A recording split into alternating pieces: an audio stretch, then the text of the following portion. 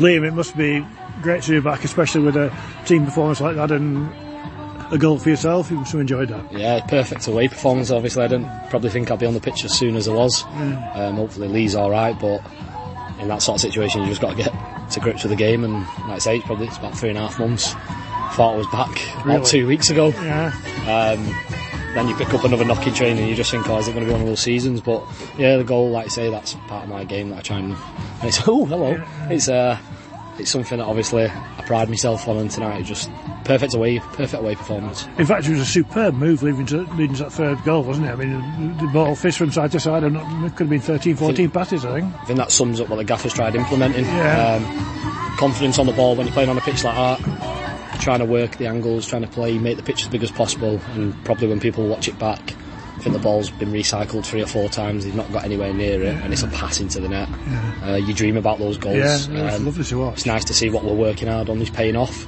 Obviously it looks even better when you go 3-1 up in such a quick turnaround, but yeah, perfect away performance, lads were fantastic, and again, it's people will look at Saturday and think, every team will have a blip, and it's important that you don't get beat twice in a row, and we've said that as a group, and tonight we've proved that.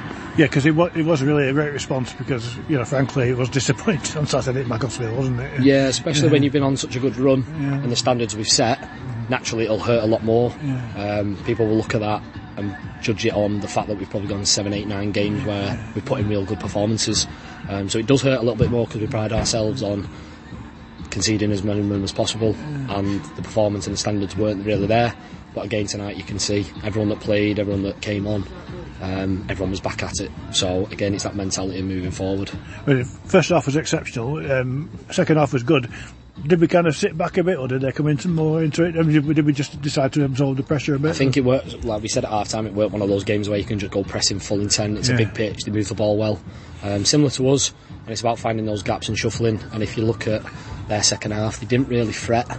They put balls into the box, we defended everything. Can't remember Ollie having a save to make. Jam's deflected one and it's gone past the post, but other than that, I don't think Ollie's not had a shot to save, I think, second half. I might be wrong, but again, that just priding ourselves on working together as a unit from front to back to keep the ball out the net.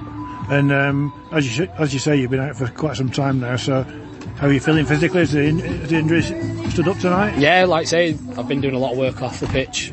Obviously people don't really see that, but it's nice to see it's paid off. I said this the other week, but it's all about just looking after myself now, and like I say, we've got a big run of games coming up and we're in the mix of it now, so again, games come thick and fast, so recover right, and fingers crossed. I might be a bit stiff tomorrow, but it'll be worth it knowing when I get back on that coach in a bit.